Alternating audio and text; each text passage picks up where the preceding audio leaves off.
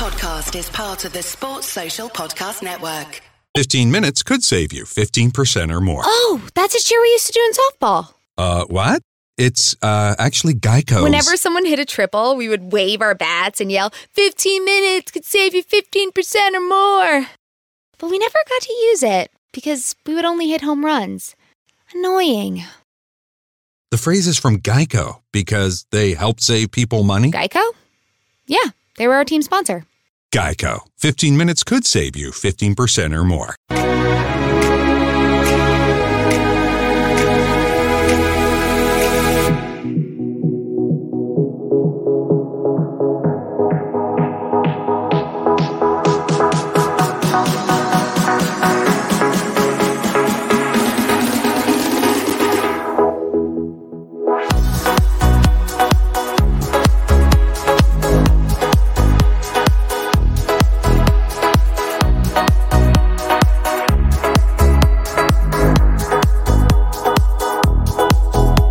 Hello, good evening and welcome to the Friday forecast for your Friday night. We're going to preview all the games. Well, we're going to give some more attention than others. And, of course, Wolves have beaten Crystal Palace 2-0 at Molineux tonight, just before this show went out. So that's one game knocked off the list, thank God. With me tonight is Joe Wayneman from All Leeds TV and our very own Peter Smith. What we're going to do tonight is we're going to go through them. We usually go through them in the order that they're going to be played in, but we're going to jump. We might jump around a little bit. And there's a couple of games that we won't cover as much. We'll get, I suppose, predictions off the lads. And, of course, the two lads and myself have to pick 3 goal scorers anytime this weekend. Sorry we're a bit late. The lads are reminiscing over 70s Leeds. How many Leeds fans you can get in the pub in Dublin at any given time. We just lost track of ourselves, so we're really, really sorry. There was one lad last week gave out awful to me because we were 4 minutes late and I really enjoyed it. So I was waiting for him to do the same again tonight. I think his name was Owen Conway. I think that name is in my head for some reason. I'm sure Owen will comment if he's here and let us know. Yeah, so you know how this show works. Friday forecast, all the games. Get your thoughts. As we talk about the games, get your thoughts in there and we go through them. Of course, as I've said, Wolves and Palace are gone. So I want to start and I'm going to let Peter build himself up because when we start talking about Pep Guardiola, he goes from 0 to 100 very quickly. So, Joe, I'm going to come to you first. Sheffield United. Yeah. You know, they came to Anfield last weekend. They played very well, I have to be honest with you. I thought Liverpool could have been a couple up before Sheffield United get that controversial penalty. They done well. Liverpool showed a bit of quality here and there and got through the game, but they still sit, I think, I might be on 1 point for the season so far. That's right, mate, yeah. But I've had a lot of people this week saying to me, you know what? Judging by what happened at Anfield there at the weekend, even though they got beaten, and judging by Man City away at West Ham, a lot of people feel Sheffield United can get something out of this. Is that something you go along with? I do, mate, if I'm being totally honest. I do. Look, I think with Sheffield United, correct me if I'm wrong, but I think, I know both games, Sheffield United City were very tight last season. I think City without Aguero still, obviously Jesus, KDB, will he play Warney? He didn't play much time in midweek. I think it's the perfect time to play them. They'll be up for it. They just lack goals, don't they? I was just speaking to a Sheffield United fan earlier on and he said, they'll either win 1-0 or they'll draw 1-1. They don't score 2 goals. That was his thing. So the only way Sheffield United win is if they nick it 1-0, maybe from a penalty. I'm not sure. I do think Ryan Brewster will get goals. I've seen him get goals in the Championship.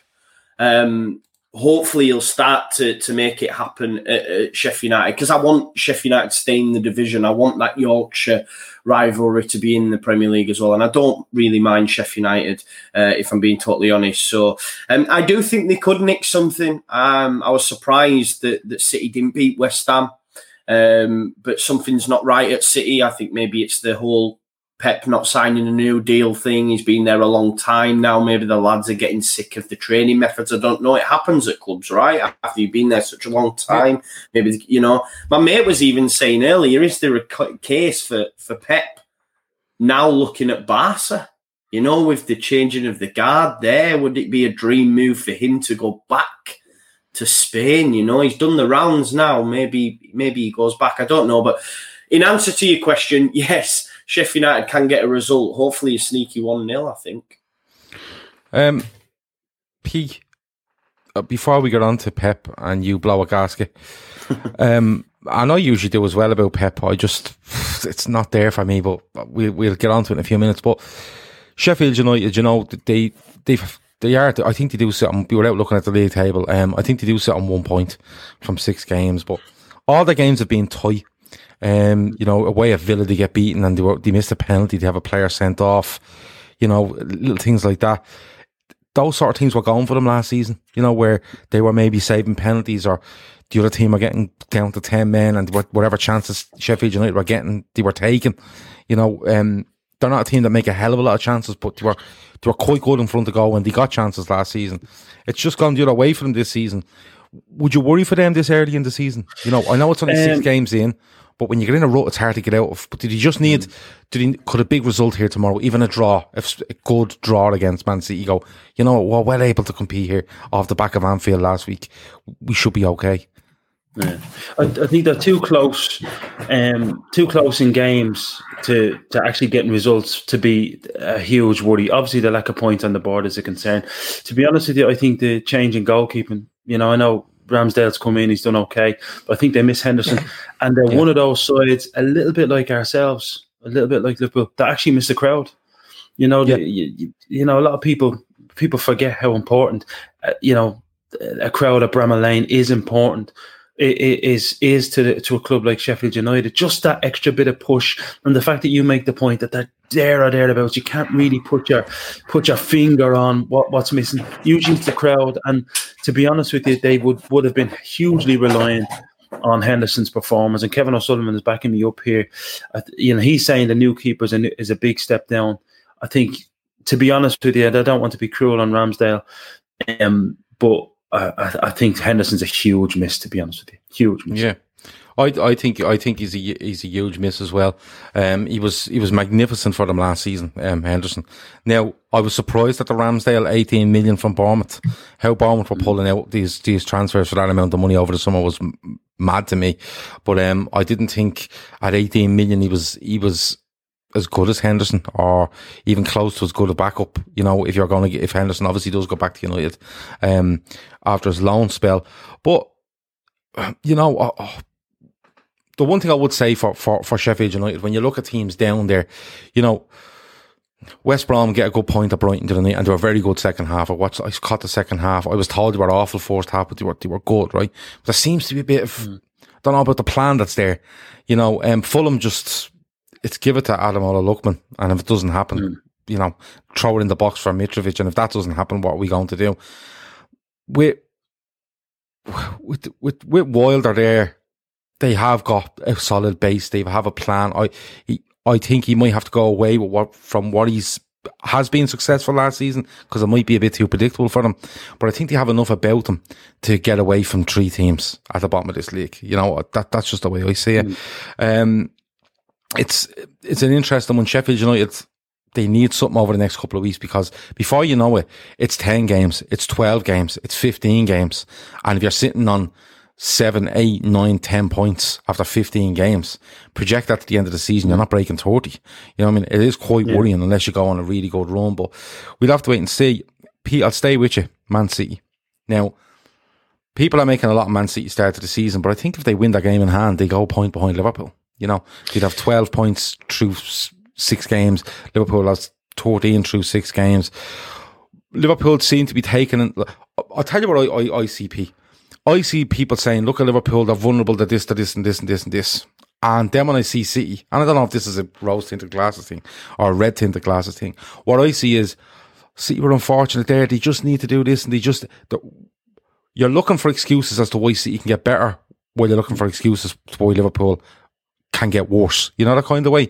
Yeah. Is he being given too much slack here? Yeah, I think some fellas' reputations, if that was anybody else, for example, if it was Roberto Mancini doing the same job, there'd be people calling for his head. I think there's a certain amount of romance attached to Pep, and I know I hammer him. The problem I have with Pep is, as I've said before, he's not the inventor of football. Arsene Wenger was doing what he did 20 years ago. for me, and he has a number of blind spots, including with defenders. I mean, I've never seen anybody spend the amount of money on chopping and changing defenders. Let's not even talk about his goalkeepers. At the moment, though, I think that they don't have a recognised striker that's fit, that they can keep fit. So you kind of have to cut them a little bit of slack. And I think in general across the squad, they've an awful lot of fellas going the other way. When I say that, they've an awful lot of fellas looking at the door. They've an awful lot of fellas coming towards the end. I mean, I don't think Pep Guardiola is a very good man manager at all. I've seen a comment the other week that was attributed to him about Sergio Aguero having to prove himself. This is arguably the best centre forward on paper the Premier League has ever seen. He's probably Man City's best player of all time. Arguably, yeah. Arguably. I don't know who goes so for me, I think some people are beyond that. Me neither. I think that they're still missing that link as well. David Silva's a big miss. Probably not as much as a player as he would be as a presence. I thought Vincent Kompany as well was allowed to leave far too early. I think Manchester City looks to me to be like a conveyor belt at the moment, and you look at fellas like Gundogan, hasn't quite happened. The Eric Garcia, for example, who would be a player that would have been embedded in any other side. I think he was 5 minutes away from signing for Barcelona. There's an awful lot of players going the other way. Kyle Walker is a disaster. I know he has the odd game where he looks like a world beater, but he's one of the worst behaved players I've ever seen. He's anything he has to do, he goes the other way, off the pitch and on. For me, there's an awful lot of things that nice people nice dig. It's true, but there's an awful lot of things that people just airbrush over with Manchester City. If it was Liverpool, you wouldn't hear the end of it. Or if it was even Manchester United, you wouldn't hear the end of it. I think Pep himself, I mean, let's look at the human factor as well. His mother died less than 6 months ago.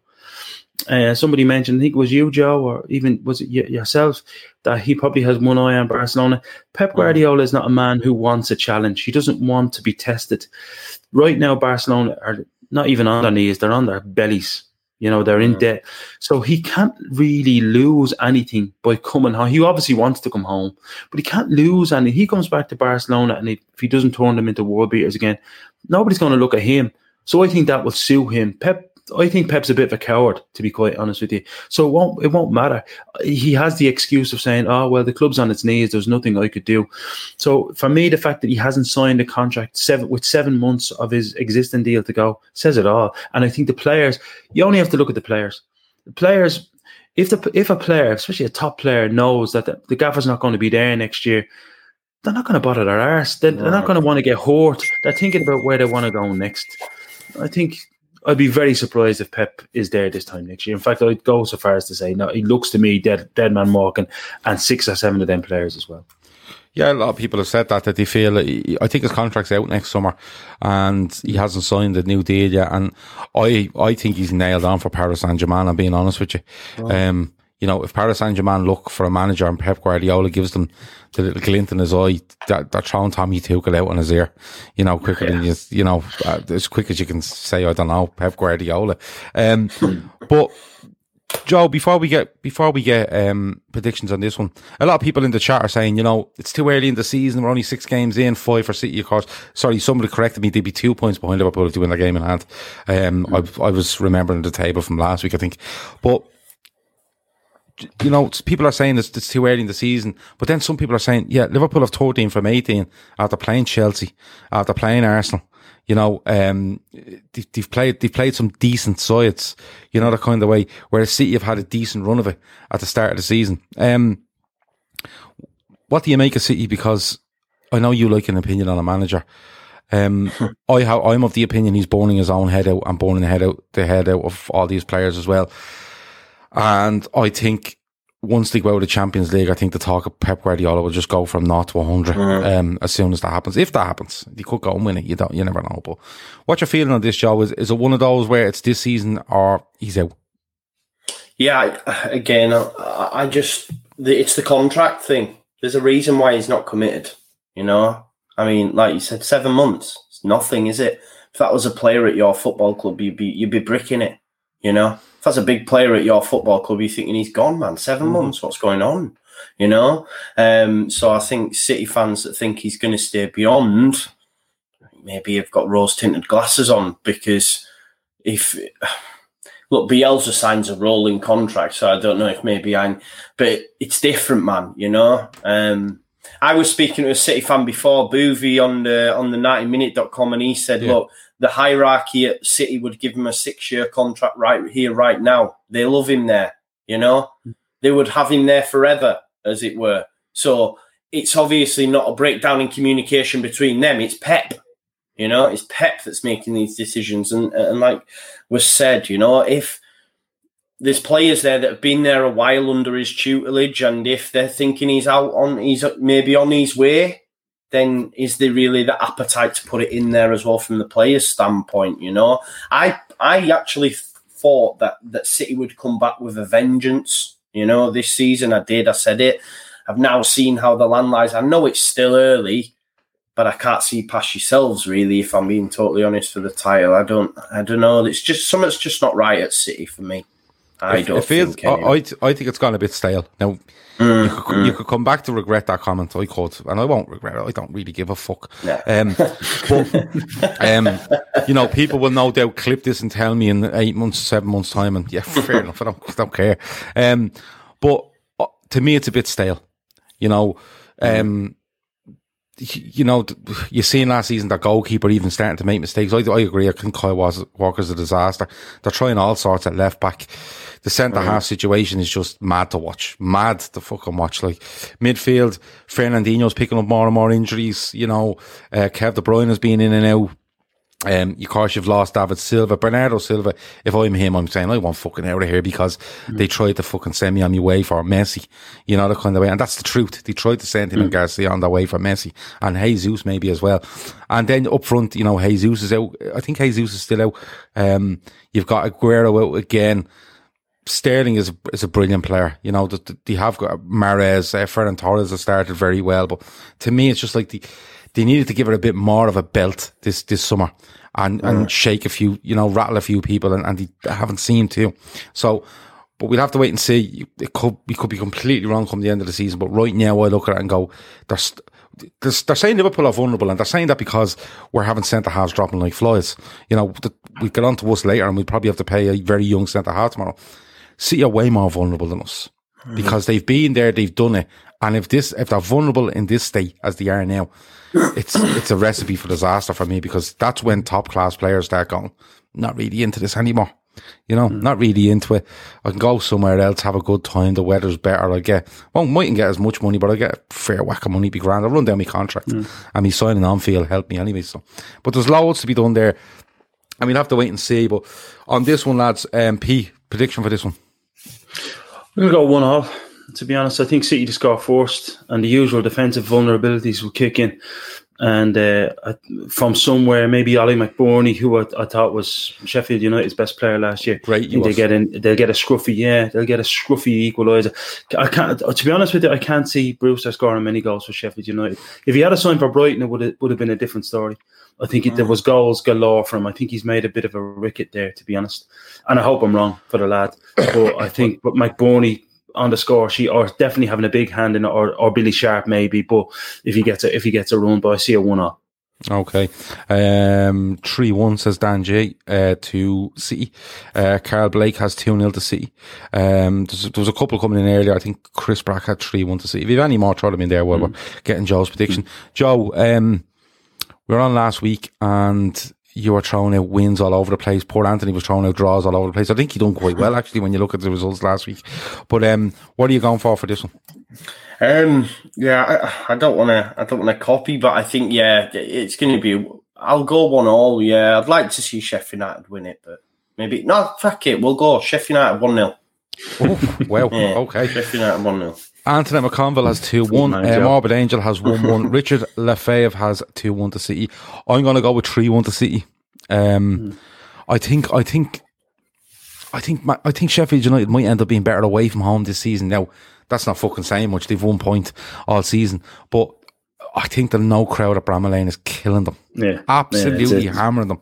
I think Chris Wilder came out and said it, didn't he? And said we are the one team that's hurt more than anyone else without having our fans in the ground. Them and us, I think Liverpool suffering as well. Well, I think it's easy to say Liverpool are because Anfield was fucking great last season. Because there was just literally from August you were flying because you were European champions, and then you could see what the team were doing, and you're 29 games in and you've won fucking 27 of them or whatever it was. It was ridiculous, and the place was bouncing every week.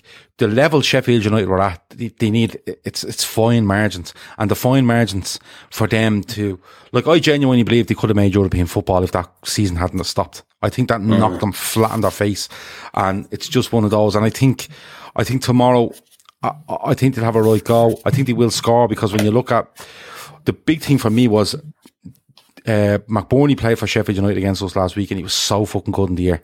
He was so good in the air. He was winning fucking everything. And I think if you throw a few of them balls in there against the likes of whether it's Stones or this Luis fella or what's his name? Is Luis, isn't it? Diaz, Ruben Diaz. Sorry, Diaz, Ruben Diaz. I think if you're throwing them in there, I think he's a good bet to get on top of them. Dylan Cowan has 2-2. Barry Devaney has 3-1 to City. But I think City will have too much of them. I think think City's seen enough of them last season to be able to go in, and that bit of quality just gets them over the line. I'm going to go 3-1 to City. I'm not going to ponder long on Chelsea, because Joe's had a lovely day and he plans on a lovely weekend. And if I upset him now, he'll probably tell me to piss off next Friday when I ask him to come on. So, just quickly, Burnley at home. I think it's Burnley at home to Chelsea. Of course, Burnley were beaten by Spurs at the weekend, 1-0. And 1-0, yeah, and in what was a poor game for me, but Spurs got there in the end. Burnley look a bit predictable for me as well. So, Joe, give me a prediction on Burnley v Chelsea. I know you're going to go 2-1 Burnley, but go on. I'm going to go 1-0 Burnley, man. 1-0. Are you? I'm worried though, Gav. I'm worried that Chelsea might have turned the corner. I'm a little bit worried, and I'm not here for it. But I think he'll have these little blips. He'll have these really high points. He'll win a few, and then he'll lose some. So he's won the last 3, I think. I mean, obviously Mendy coming in, keeping clean sheets, it's done them wonders. But Burnley 1-0 tomorrow. Let's stand that. Yeah, I think. I don't know. When I look at Chelsea, I think the game against United was poxy. Yeah, it was terrible, wasn't it? It was awful. They won on Krasnodar, fair enough. You go away and you win, but they drew with United 0-0, they drew with Sevilla 0-0, they drew with Southampton 3-3, they beat Palace 4-0. Like you're saying there, right? Since they beat Barnsley in the Carabao Cup on the 23rd of September, they've played West Brom, Spurs, Southampton, Sevilla, United, and they failed to beat any of them. They've beaten Crystal Palace and Krasnodar since then. So it just looks to me a bit of a mishmash, and he's just throwing them on the pitch and hoping for the best. But we'll see. Aaron Duffy says he feels Burnley will go down this season. Flash Gordon has 3-1 to Chelsea. Werner gets 2 and Havertz gets 1. And Chris Wood, Flash Gordon's on fire. If he's putting in goal scorers for all the games, happy days. Pete, what are you going for with this one? Completely disagree with everyone. I mean, I can't believe people are saying Chelsea are going to turn Burnley. Burnley, first of all, Burnley are a well-oiled machine, and they were very, very unlucky against Tottenham. This is a Tottenham Hotspur that Jose Mourinho has gotten a year with to get his hands on, and he's shown the signs of being ruthless. I mean, the game that Spurs threw away against West Ham, Harry Winks and Serge Aurier, I mean, just did stupid things, and Mourinho didn't just drop them, he bombed them completely out of the squad. So the Spurs side you seen against Burnley last week was a bunch of lads that are on their toes. Burnley were very unlucky in that game. They had their chances. I think they had the ball in the net a couple of times. Chelsea, on the other hand, I've never seen a team to spend a gut of 300 million and play so defensively. This is going to be two teams that set up very similarly, although Chelsea, Lampard, who I think is very, very naive for someone that has so much playing experience at the highest level, will probably have a go at Burnley. I'm not saying he's completely stupid. He'll have a go at them, and that will suit Burnley down to the ground. Lampard will feel that Chelsea this Chelsea owes their fans a performance, and I think he'll go for it, and it might be his undoing. I fancy Burnley to get something here. I've never seen so much money spent to go nowhere and do nothing. And as long as Thiago Silva is at the backbone of that defence, Chelsea will leak goals and will be under pressure. I cannot believe that they've hedged their bet defensively on a fella that probably could have came in 9 or 10 years ago and set the Premier League on fire. But for me, every manager will be targeting him and saying, look, he's the weakness. He'll be trying this, he'll be trying that. He won't have recovery pace. There's been a couple of games this season where that guy has been brutally exposed, but he'll play every game because the money he's on. I fancy Burnley to get something. I'm going to say 2-0. Finally, a bed that senses snoring and automatically responds. Meet the Ergo Smart Base from Tempur-Pedic, our first system that detects snoring, then automatically adjusts by raising the bed.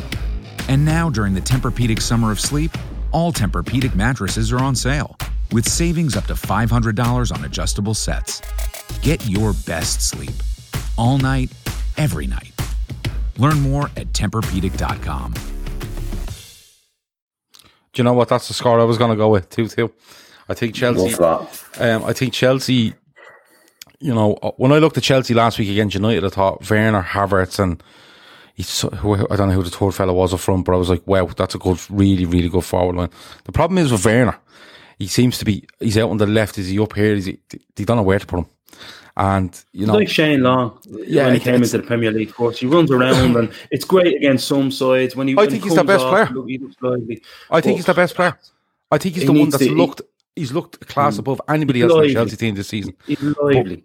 But I think they need to give him a more defined role. I was going to go with 2-2 as well, so that's fair enough. No, the English young player. Who's the English young player that plays in the middle of the park for them? Mount. He's their best player.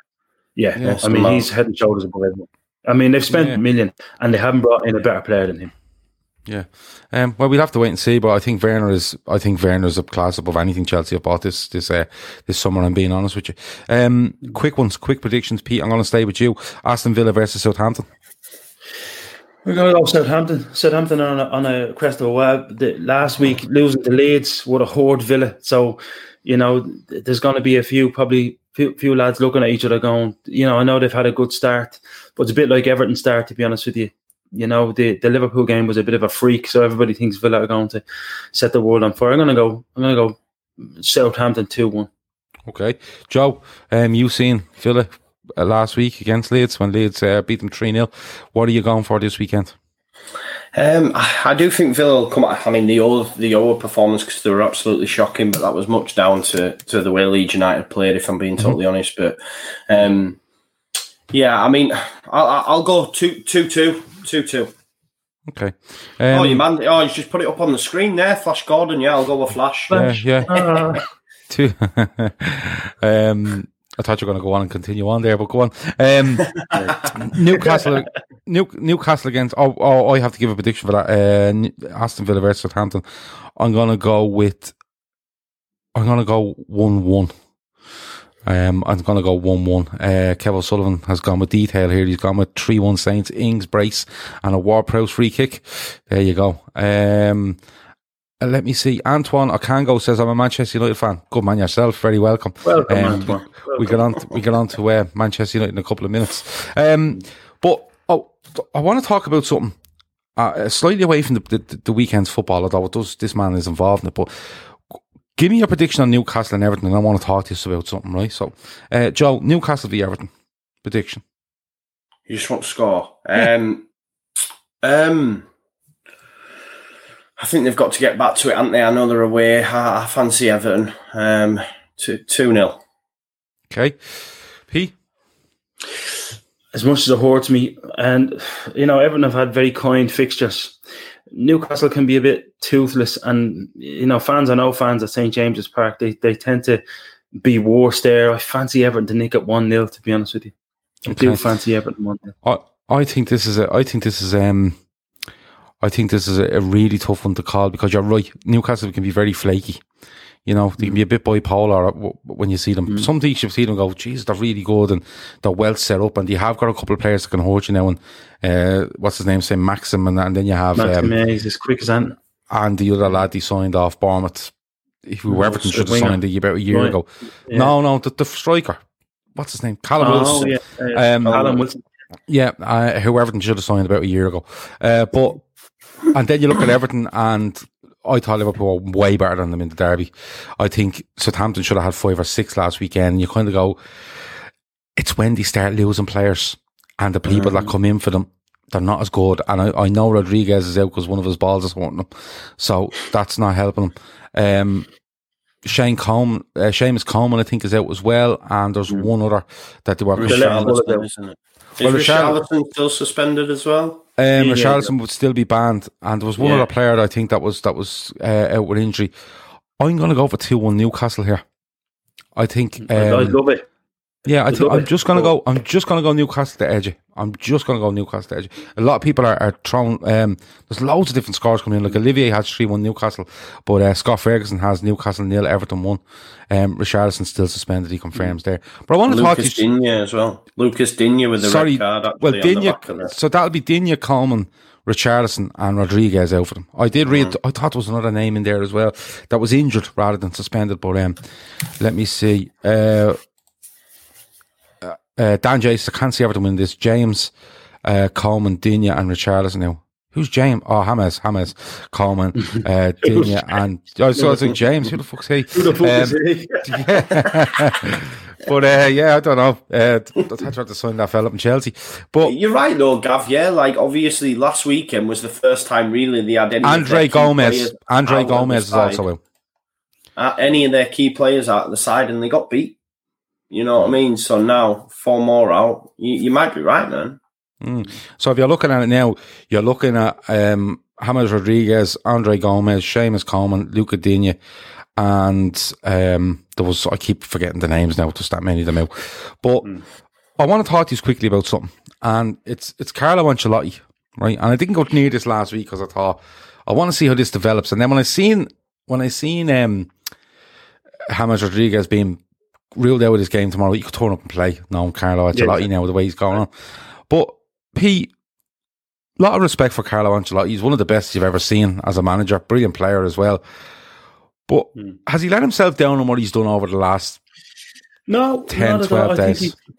I think he's just shown who he is. I mean, you're talking about, this is a fella that grew up in Serie A at a time when Serie A was as dirty as it comes. You're talking about he played in that Catenaccio team, AC Milan. Keith Plunkett would tell you more than I would about that team because he absolutely idolises them.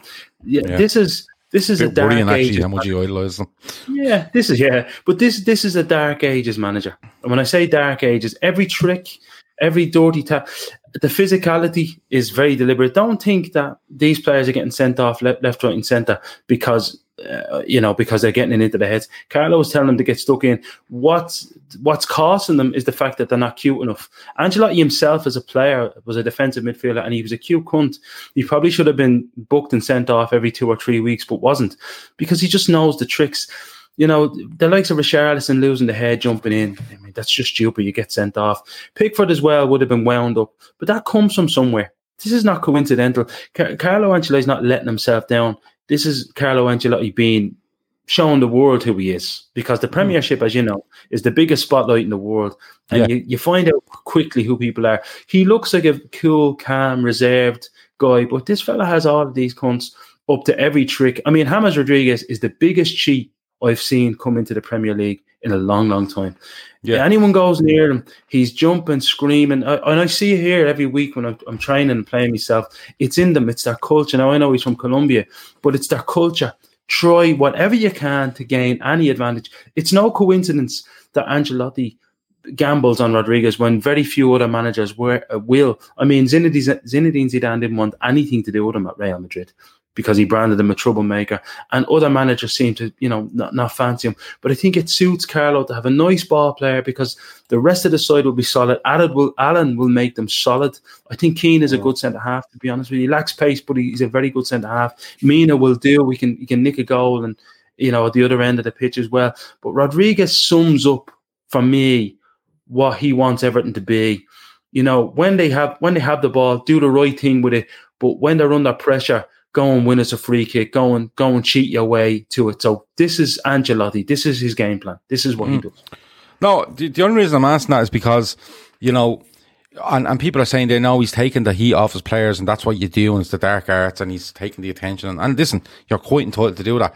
But when you look, and Joe, I don't know if you agree with this, but when I looked at it, I thought, you know, don't get me wrong, he's going to try to deflect away from the whole Pickford incident, and he can't really defend the Richarlison thing. So he starts going on about an injury to James Rodriguez following a clash with Virgil van Dijk early in the Merseyside derby, and that's okay. That probably happened.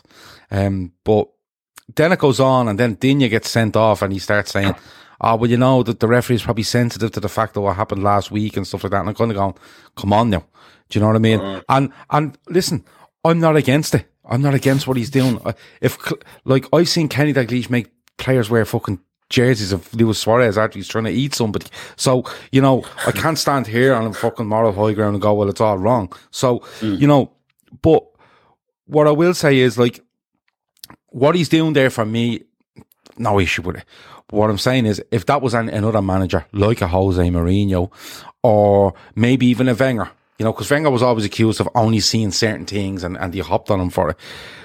Is he getting away with it? Is he just getting away with it because he's Carlo Ancelotti and he's not Jose Mourinho, and he's not at as high a profile club as, you know, a Klopp or a Mourinho or anybody, or, you know, anybody in that top six, I suppose.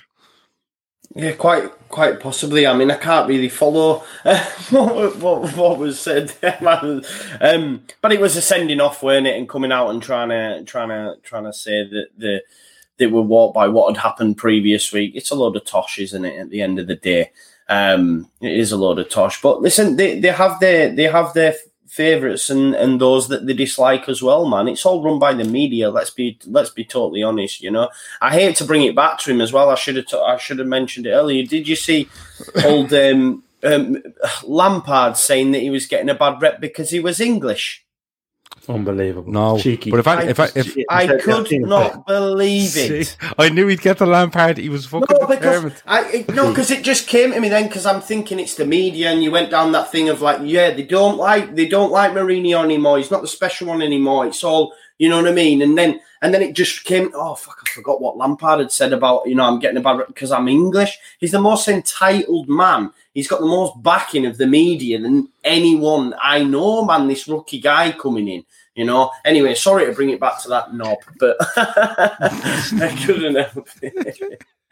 You're right, Joe. You're right. Come here, I'll cheer you up, Joe. I'll cheer you up. LFC Aaron says Leeds are like a breath of fresh air this season. And we are going to get on to Leeds. I'm going to leave Leeds till second last. And, of course, Liverpool to lastness. Michael Ramsey says, British people have no moral authority to call anyone a cheat. VAR is showing you all up in Britain how poor you all are at football from top to bottom. Michael Ramsey's mental. He's mad. I love him. He's probably my favourite person on this chat. I swear to God. I always talk about Michael after the shows and just say, yeah, I just love him. I just love him. Every bit of him. And, yeah, listen, VAR is... Don't get me started, Michael. I could go on all night about VAR because it's an absolute farce, to be perfectly honest with you. But I'm going to skip ahead because I know I have to do Leeds and I know I have to do Liverpool, and I want to throw United in there as well. Spurs are at home to Brighton. You know, Spurs are on a decent run. You know, of course, Harry Kane and Son are being... The questions are now, are these the best two partnership you've ever seen in the Premier League? Wow. During the week. Brighton have been okay. I think they flattered to deceive a little bit. They should have put West Brom away in their last game and then should have probably lost it by the end. But Joe, for you, Spurs, I think they've a real chance this season, Joe. I think now I know they got beaten by Royal Antwerp during the week and no one fucking cares. You know what I mean? But I think they've a real chance, Joe. I think if he manages to get them into his way of thinking, I think they've a real chance. Yeah, and what for the league? Oh, I think I do. Yeah, I think really. Because you think they would push you the furthest? Listen, I don't know who's going to push you the furthest because, as we've said on many occasions, this league is so strange this season. There's so many caveats to it. Nobody in grounds, games every 3 days. You know, now the Thursday Sunday thing might kill them, but you know, I'm looking at it and I'm saying to myself, just with all these factors, I think someone could come out of the pack. of United, Spurs, Chelsea, Arsenal, wherever that might be, and upset us or City, or give us a good run towards the end of the season. And I think if he gets them in the right frame of mind, trust me, if they turn January and are anywhere near it, he'll take that Europa League and he'll throw it in the bin. You know what I mean? He'll throw it in the bin because listen, he can float around as Man United manager telling you he's won 3 trophies with an FA Cup and a UEFA Cup and a Charity Shield, but if he's a chance of the league, he's going to take that Europa League and get rid of it. I don't know. They just seem to be coming around to his way of thinking. Yeah, well, listen, I don't mind Mourinho, mate. I really like him, if I'm being totally honest. He's just an awesome character for me. And that's hard for me to say, being at Man United, but how it ended there, it's all right. It went tits up in the end, didn't it? He fell out with them and all that sort of stuff. So that suits me down to the ground. But I'd like them to. 100%. I don't see Man United or Chelsea being anywhere close, if I'm being totally honest. I did think City, but again, there's stuff going on there. Arteta, Arsenal, is his bubble started to burst a little bit. I'm not so sure. So if anyone can, Mourinho can. I don't see them winning the league, though. I can't see past yourselves, but look, Kane, who'd have thought that he would be laying on the assists that he is? Do you know what I mean? I didn't think he ever had that in his game. Do you know what I mean? He was always just like banging it in the back of the net, but he's really added something to his game for me. And him and Son look lethal at the minute. They look absolutely lethal. Yeah, man, it's great to see. It's great to see, to be honest. I tell you one thing. I mean, even looking at this game tomorrow, Brighton, this game is made for Jose Mourinho. You can allow, if you're a manager with the mindset of Jose Mourinho, you can allow Brighton to have a lot of the ball and just stretch the fuck out of them on the counter. And that's what they look to do. Jose, when Spurs brought in Lucas Moura, I remember thinking, if he gets a manager that knows how to use him, the way Jose Mourinho used Willian when Willian was at his peak, you've got a very, very dangerous player. Son, the same. I think Jose, I thought it would have went this way with Dele Alli, but it hasn't, because Dele Alli has a shitty attitude. And even I look at what Jose Mourinho has done to Harry Kane. He's opened his game up a little bit like he did with Didier Drogba. Harry Kane is not just dangerous in front of goal for himself. He's now dangerous for the team. I think Spurs win tomorrow and they win big. And it's going to be one of those games where you're going to say, geez, Brighton had plenty of the ball. But every time they missed a chance, or every time they were a little bit toothless, 30 or 40 yards, Spurs punished them on the counter. Spurs are very dangerous on the counter, and they're getting it right defensively. I think that the signing of Højbjerg is huge for them.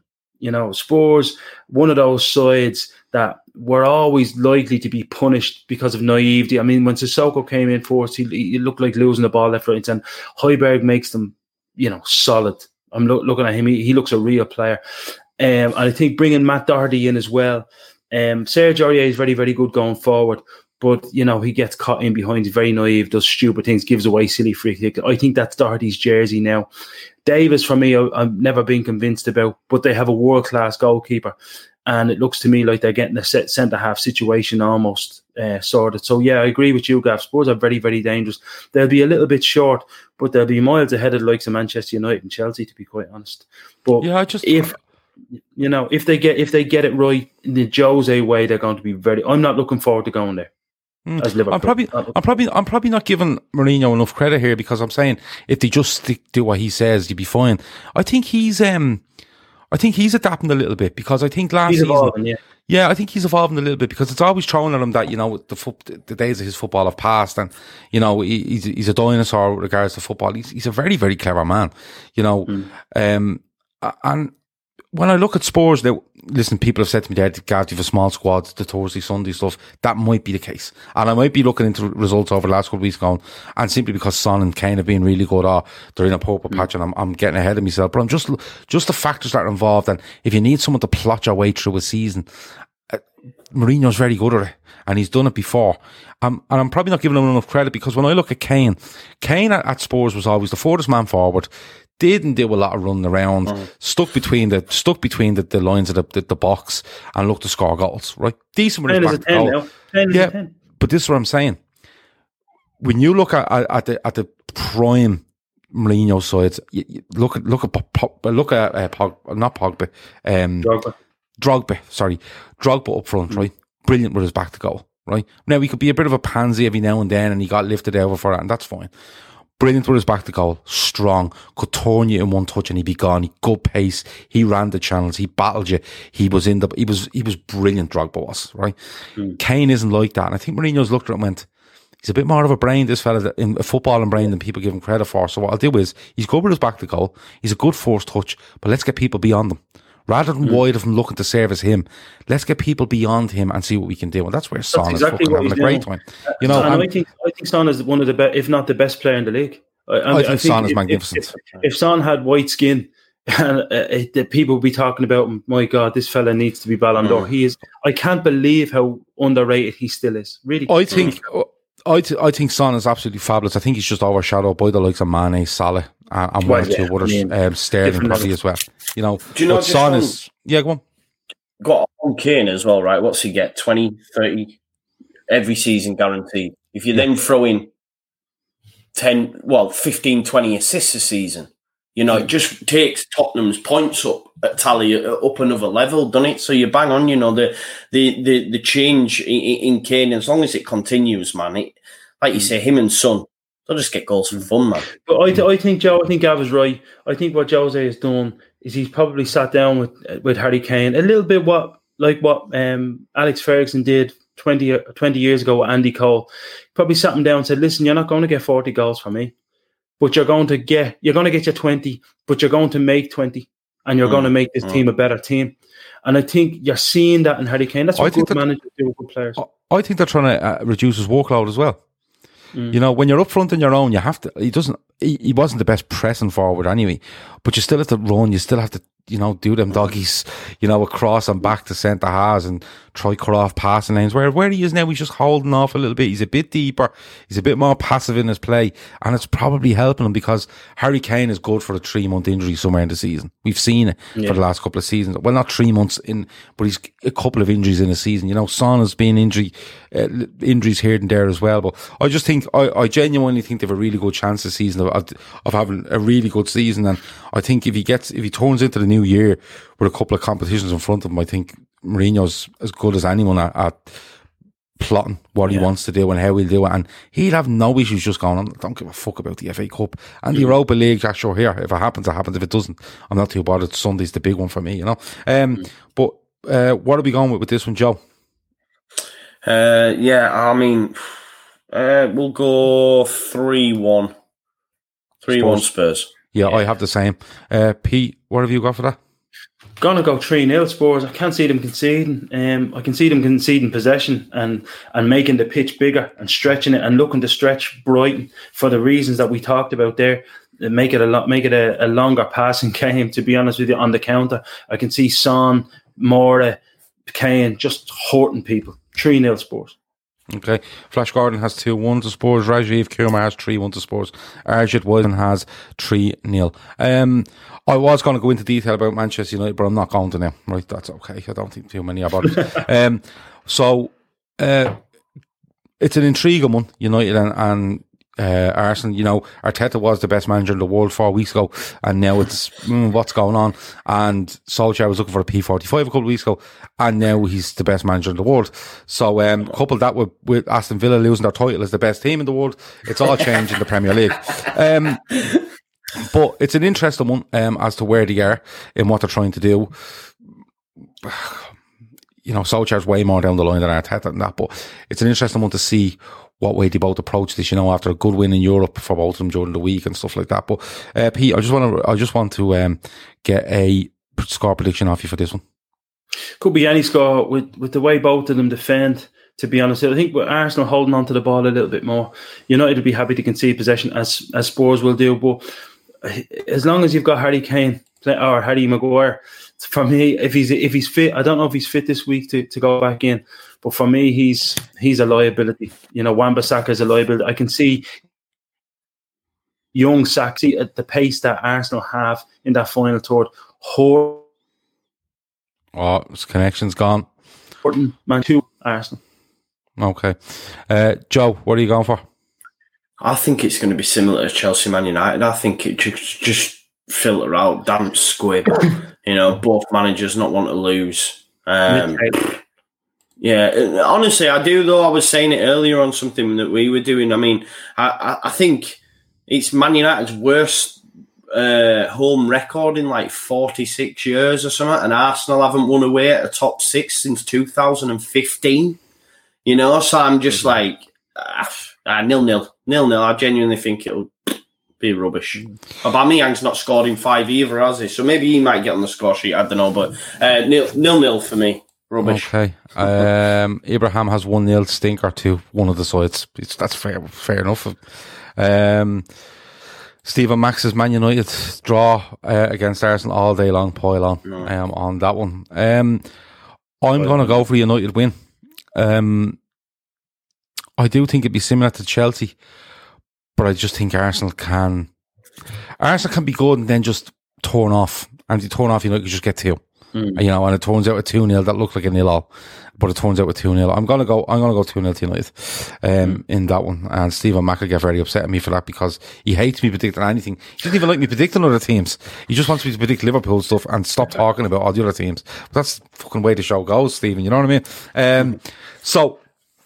Sorry, one more quick prediction in one more game, and then we get on to Leeds and of course Liverpool. Fulham against West Brom. If that's pay-per-view, we just fold it. Fold it now, lads, because there's no point. That is just, I can see a high scoring game. I'm going to go for 3-2 to West Brom. Joe? I'm going to say 1-0 West Brom. Okay, and P? Clean sweep, 2-1 West Brom. Lookman either scoring or making a goal for Fulham because he's their only player, to be honest with you. Yeah. Stephen Max's Gav doesn't know how to do bets on stuff. No, I don't. Don't take any of my advice. And if you do, you don't hold me responsible. Right. Leeds play Leicester at the weekend. Of course, I've put Patrick Bamford in my fancy football team, so he will definitely be taken off at half-time this weekend. But it's an interesting one, Joe, because, I spoke to you at the start of the season, and we were talking about what do Leeds look for?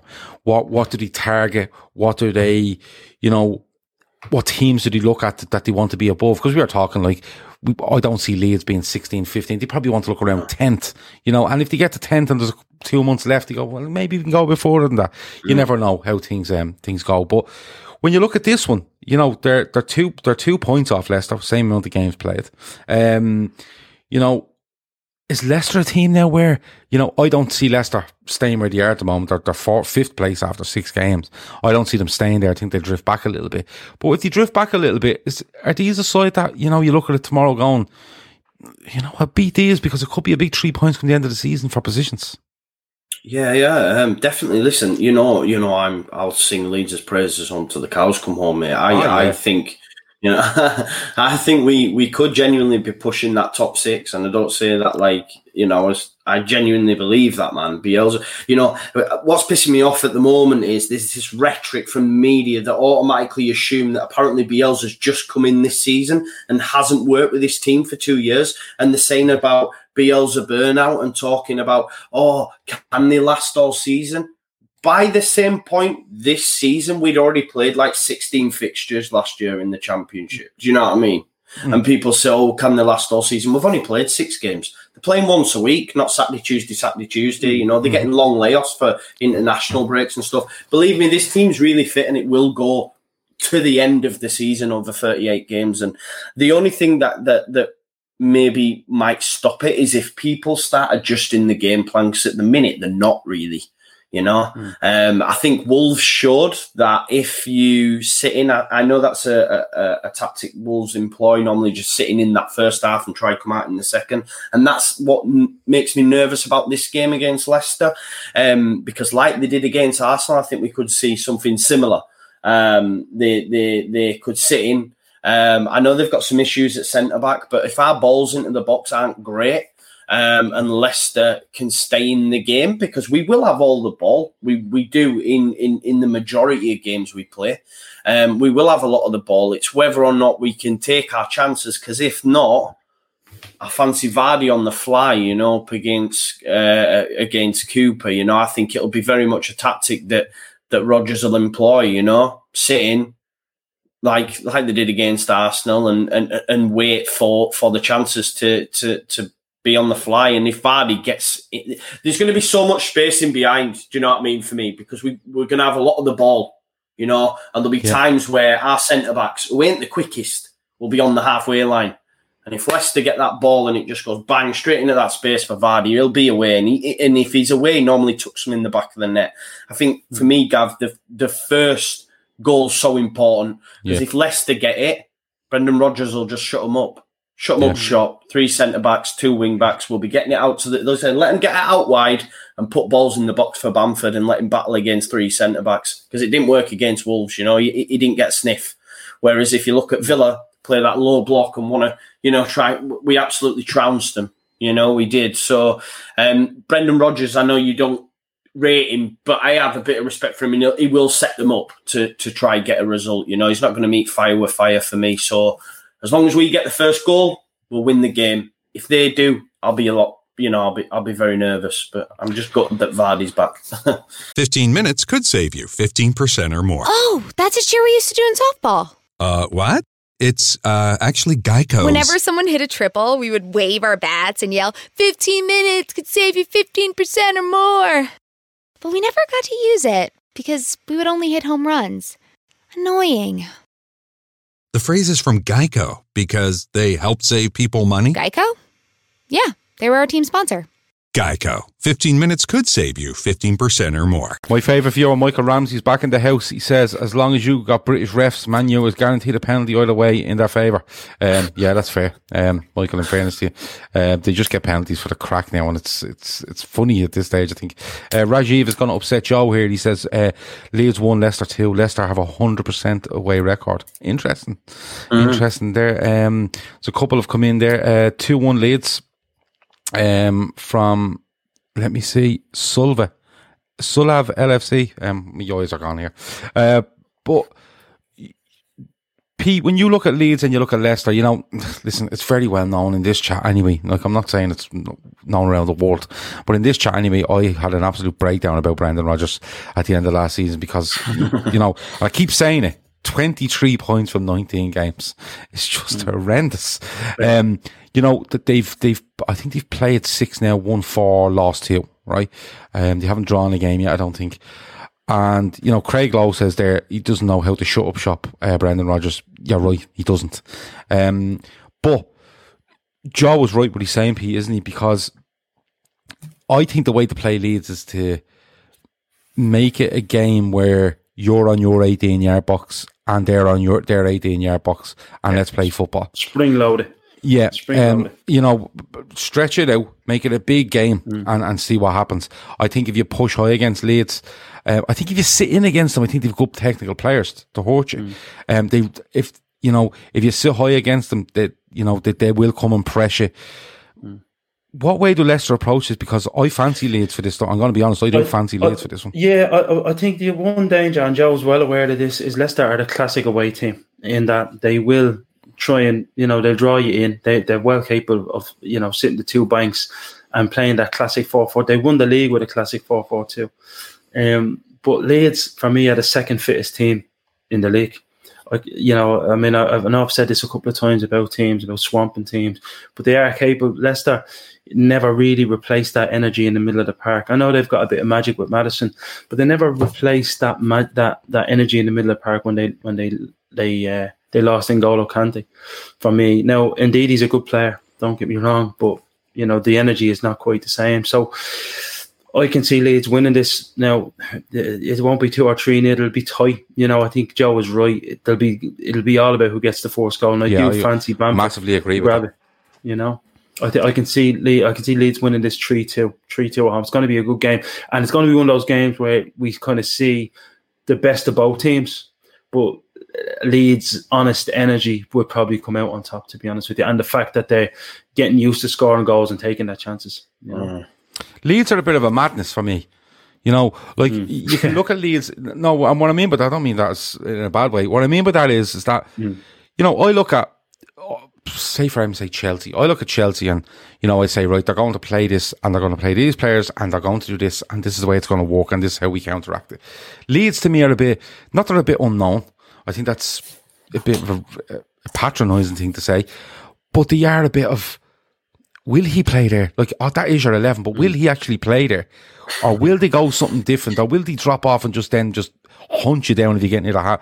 You know, they have got a lot of variety to the game. And I think that's, you know, Joe says, you know, if people start to realise what's going on, I think Leeds need a bit more credit, because from what I'm seeing from this season is, yeah, they'll pressure. Yeah, they might sit back. Yeah, they might defend. Yeah, they might hit you on the break. But it's all happening at different times. And like Stephen Mack says there, Joe should be ashamed of himself, Leeds for top 4, because basically our manager invented football. So, Joe, you need to have a word with yourself at some stage over the weekend. But, you know, I think it's going to take people a couple of times to work out Leeds, if you know what I mean. Because like, if you look at Liverpool, and we will in a minute, people say, oh, well, Liverpool are just, you know, predictable in midfield now, and that's why people are getting at them and they look vulnerable. That's not it at all. This is a completely unique season. I know last season was with the stoppage of football, but this is completely unique with condensed seasons, games every 3 days, players getting injured, trying to rotate from day one, you know, sort of way. So I just think Leeds have that as way more than the other two clubs that come up. They have a bit of a I think the reason why a lot of people haven't figured out Leeds yet, because a lot of them are not thinking about Bielsa. If you figured out your own team, then I'm not saying you figured them out, but then you're on the right track with Bielsa. Bielsa looks at you, and then he sets his team up. Yeah. Do you know what I mean? And I think a lot of sides, a lot of people are ignoring. This is a guy that, you know, people talk about Jose Mourinho and his attention to detail. This is a man who makes Jose Mourinho look sloppy. This is a fella in trees, fucking looking at fellas training. You know what I mean? So you figure yourself out. Frank Lampard up in a massive way a couple of seasons ago. You figure yourself out in your own team, and then it'll give you the insight into what Bielsa is going to do. It's not rocket science. It's just that he knows what you're going to do by looking at the previous, years, not even months, weeks, years of what you've done. So he'll think about what you've got, and then he'll set up. That's why you see players set up in different ways, because he's thinking about you. So I think in order to counter Bielsa, you have to almost second guess yourself, which in a way is playing into his hands as well. And I think that happened to Liverpool the first day of the season.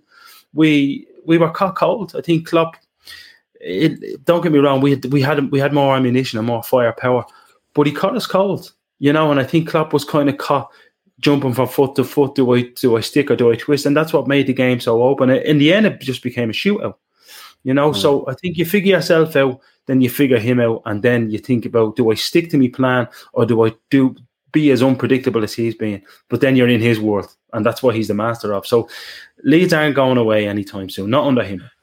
Do you know, sorry, just to jump on Bielsa as well, just to tell you how intense he is. Like, I was listening to a podcast earlier on. Calvin Phillips has just done an interview. Obviously, he got his 2 England games. He got his call up, and he thought he'd done really well. Anyway, when he came back to Thorpe Arch, Bielsa sat him down and showed him tapes of the 2 games and told him where he'd gone wrong.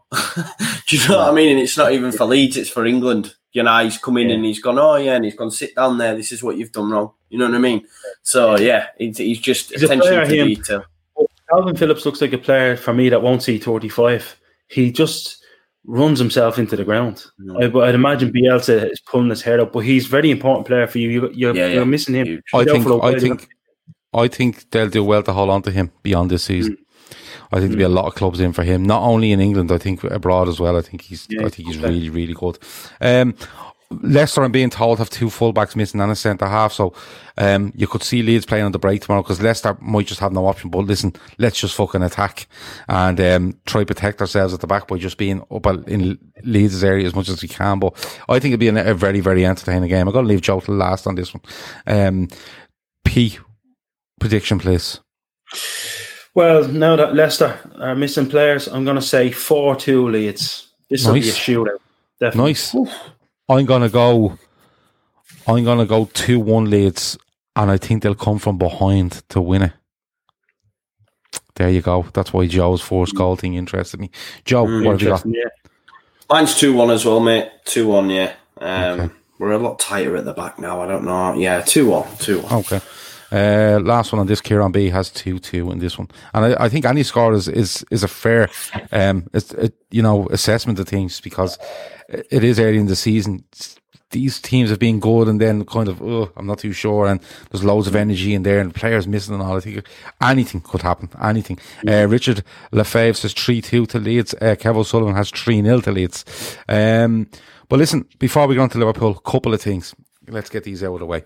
So, we tried something for the Midtjylland game during the week, where basically became live on YouTube, because you were all moaning at us for not being live on YouTube before games. So we said, for fuck's sake, let's do it. So what we're going to do is we're going to put the responsibility back on you, which is fair, I think. And what we done was we done a show on Wednesday before the game, about a half an hour long. It usually starts when the team news comes out. So this one, we're 5:30 against West Ham, so 4:30. And basically what happens is, you come on the show and you tell us what you think of the lineup, and you tell us your prediction, and you tell us whatever you want. You can sing us a song. We don't care. What happens is we have a Flicksport app, Flicksport's chat app. Go in there, enter via group, type in Trippers Chats. You get in there, loads of Liverpool fans in there. And basically what we're going to do is we're going to release a link at 4 o'clock tomorrow, that you can access via tablet, phone, laptop, and get on and talk. It's Keith doing it tomorrow, so get on with Keith for a half an hour. You can just drop on for a couple of minutes, have a chat about the game, the predictions, what you think it may go, who's in, who's not, all that stuff, whatever you want to talk about. And that's it. That's all you have to do. Get in there. The link will be exclusive to that group, and you can come on and have a chat with us on YouTube. After the game at 7:30, we're going to do the exact same thing again as a match reaction, but it's your turn to come in and give us your reaction. We're opening this up as much as we possibly can, and all you have to do is download that app, get in there, and it's going to be released in there, and you can see everything. There will be 2 separate links, one at 4 o'clock, one at 7 o'clock. One link won't work for both, so it's all explained in there if you log in, okay? That's that. On Sunday, we'll have the Fatback 4. Of course, we look off. You could be talking about anything, you know what I mean, when us 4 get together. But that's what's going to happen. And you may have seen on Twitter today that Grizz Khan is starting his own show. He's had enough. He turned around and he went, listen, Gav, I've had enough of this shit. I want my own show. I want me on the front cover. I want something to do with my name on the front cover. And I want mad money for it. And we said, okay. So, we've paid him a big load of money, an undisclosed fee, as they say in the football world. And this will be hopefully starting next Wednesday or Thursday. The idea behind it is that Grizz is going to host the show. He's going to bring on people that he knows from football, people from YouTube, people from, I don't know, Twitter, I don't know, it could be his mate from around the corner that he got a bleeding cup of sugar off last week. I don't know. But it's his show. It's all on him. If it goes badly wrong, you know who to blame, right? We're just giving him the platform to do it. But listen, in all honesty, it's going to be brilliant. It really is. I haven't been as excited about a show in a long time. And trust me, if Grizz is as good at this as he is at giving context when it's not needed, this show is going to be amazing. All right. So that's a couple of things. Flicksport app, get on there and have your say. You know, have your say. We're bringing you what you want. You wanted pre-game stuff. You wanted immediate match reaction. You're getting them both from here on in. You just keep giving me more work to do. Like, I have nothing else to be fucking doing. Be like, but listen, we're trying our absolute best. And as I said last week, if you're watching this and you subscribed, brilliant. Like, share, all that sort of stuff. If you're watching and you haven't subscribed, subscribe. Because I believe if you subscribe and watch this for a week or two, you'll never let go. You'll stay with us and you'll become part of in that chat, and you get to know people in that, and the Flicksport app, you get to know people, and you'll have a great time doing it, right? So that's everything. That's all that done. I'm glad to get that out of the way. It was a long one tonight because there's a lot of stuff happening. The amount of work we're putting in is just outrageous. It's too much, to be honest with you. I'm going to have a breakdown. I've ordered sedatives on Amazon. So listen, it should be all good come the middle of next week when they arrive, all right?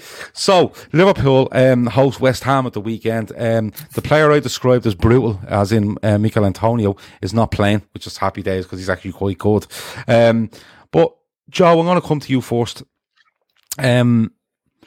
West Ham, they get a good result against City last week. It's a brilliant goal from Antonio. Yeah. I thought when City equalised, they go on and win 2 or 3-1, but West Ham are fairly stubborn and they seem to have a little bit more about them this season, you know. Liverpool, of course, I know you tipped them for the title. I still think you're at that stage at the moment. So, what do you think of this one? Before the Liverpool fans dive in and tell you how great we are, what do you see from this 5:30 on a Saturday at Anfield?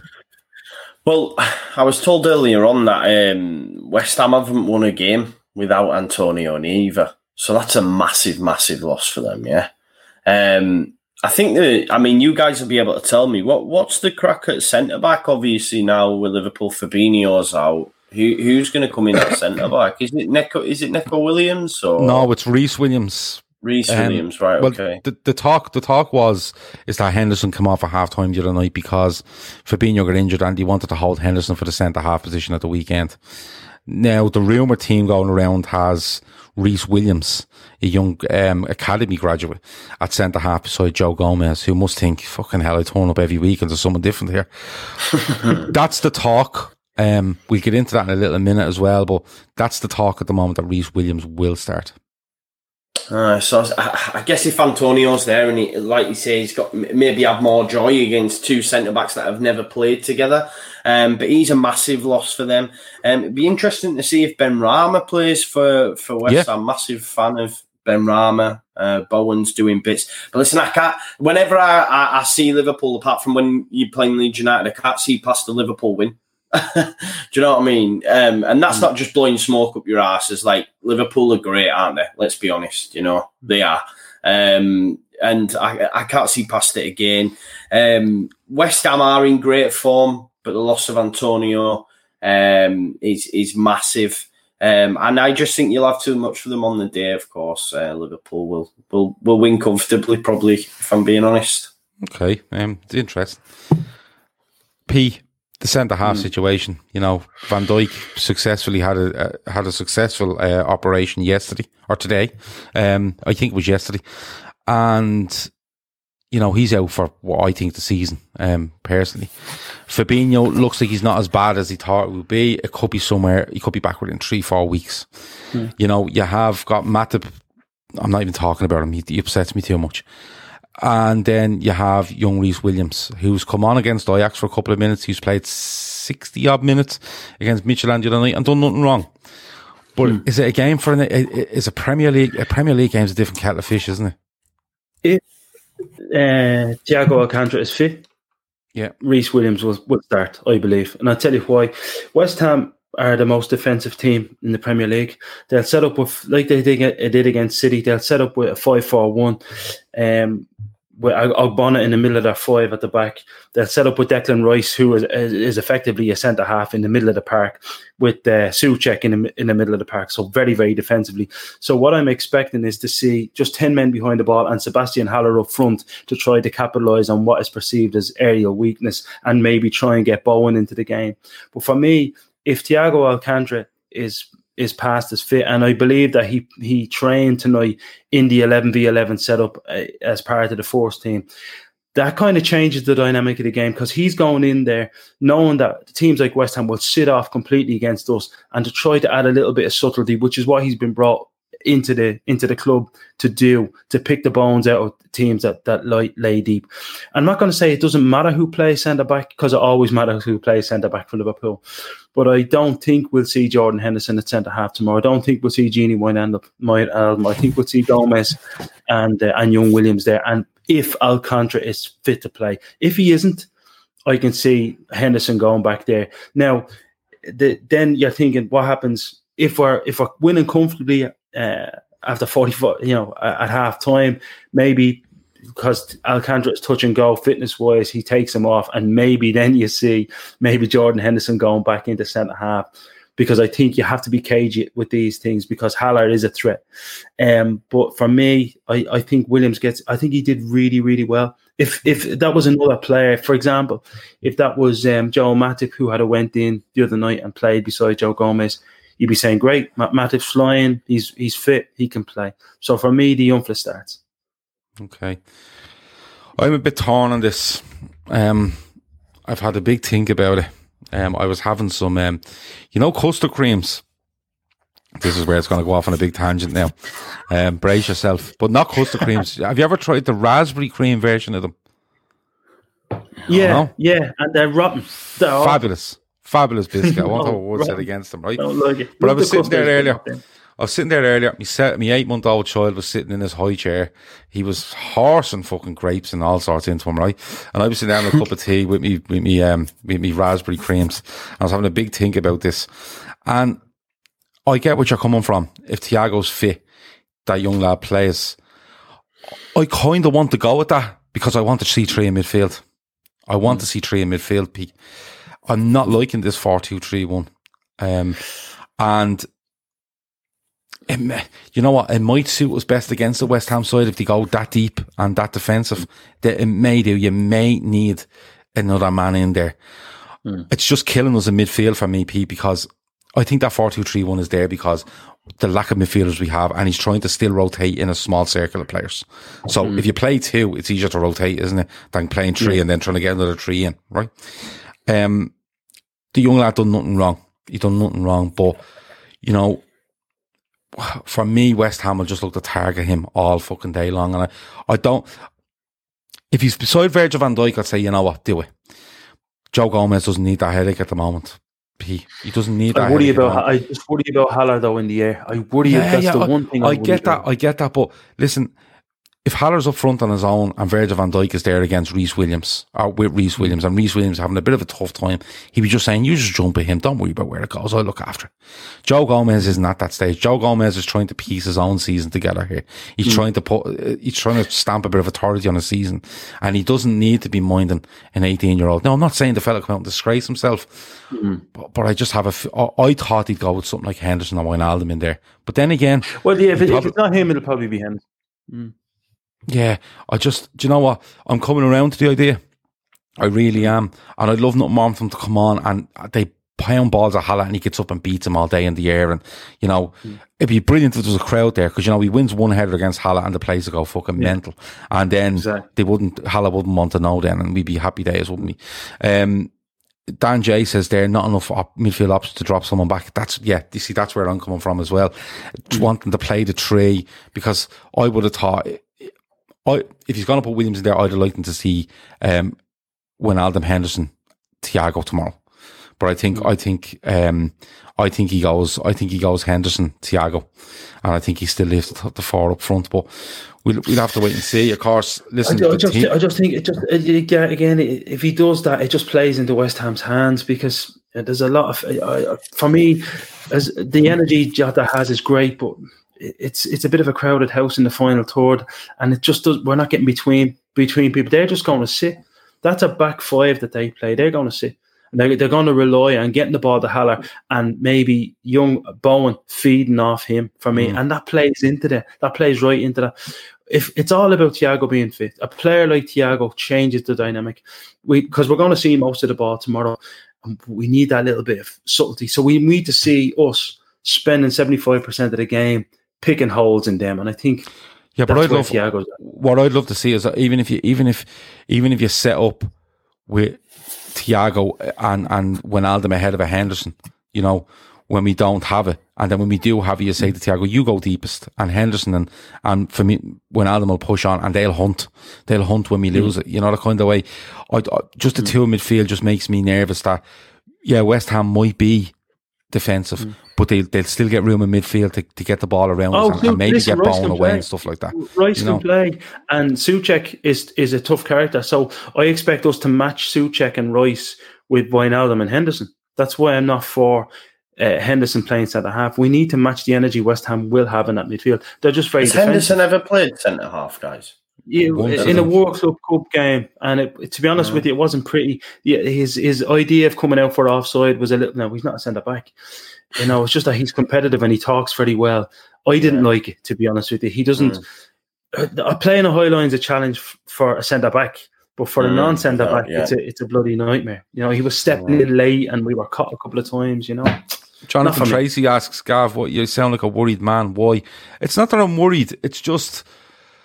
What do we do? I don't know. Maybe I'm just slow to come around to this 4-2-3-1 thing. I think it's been. I've said I think it's been done for a multiple of reasons. I think it is because of the rotation and how many you need to rotate in a 2 rather than a 3 is a big thing.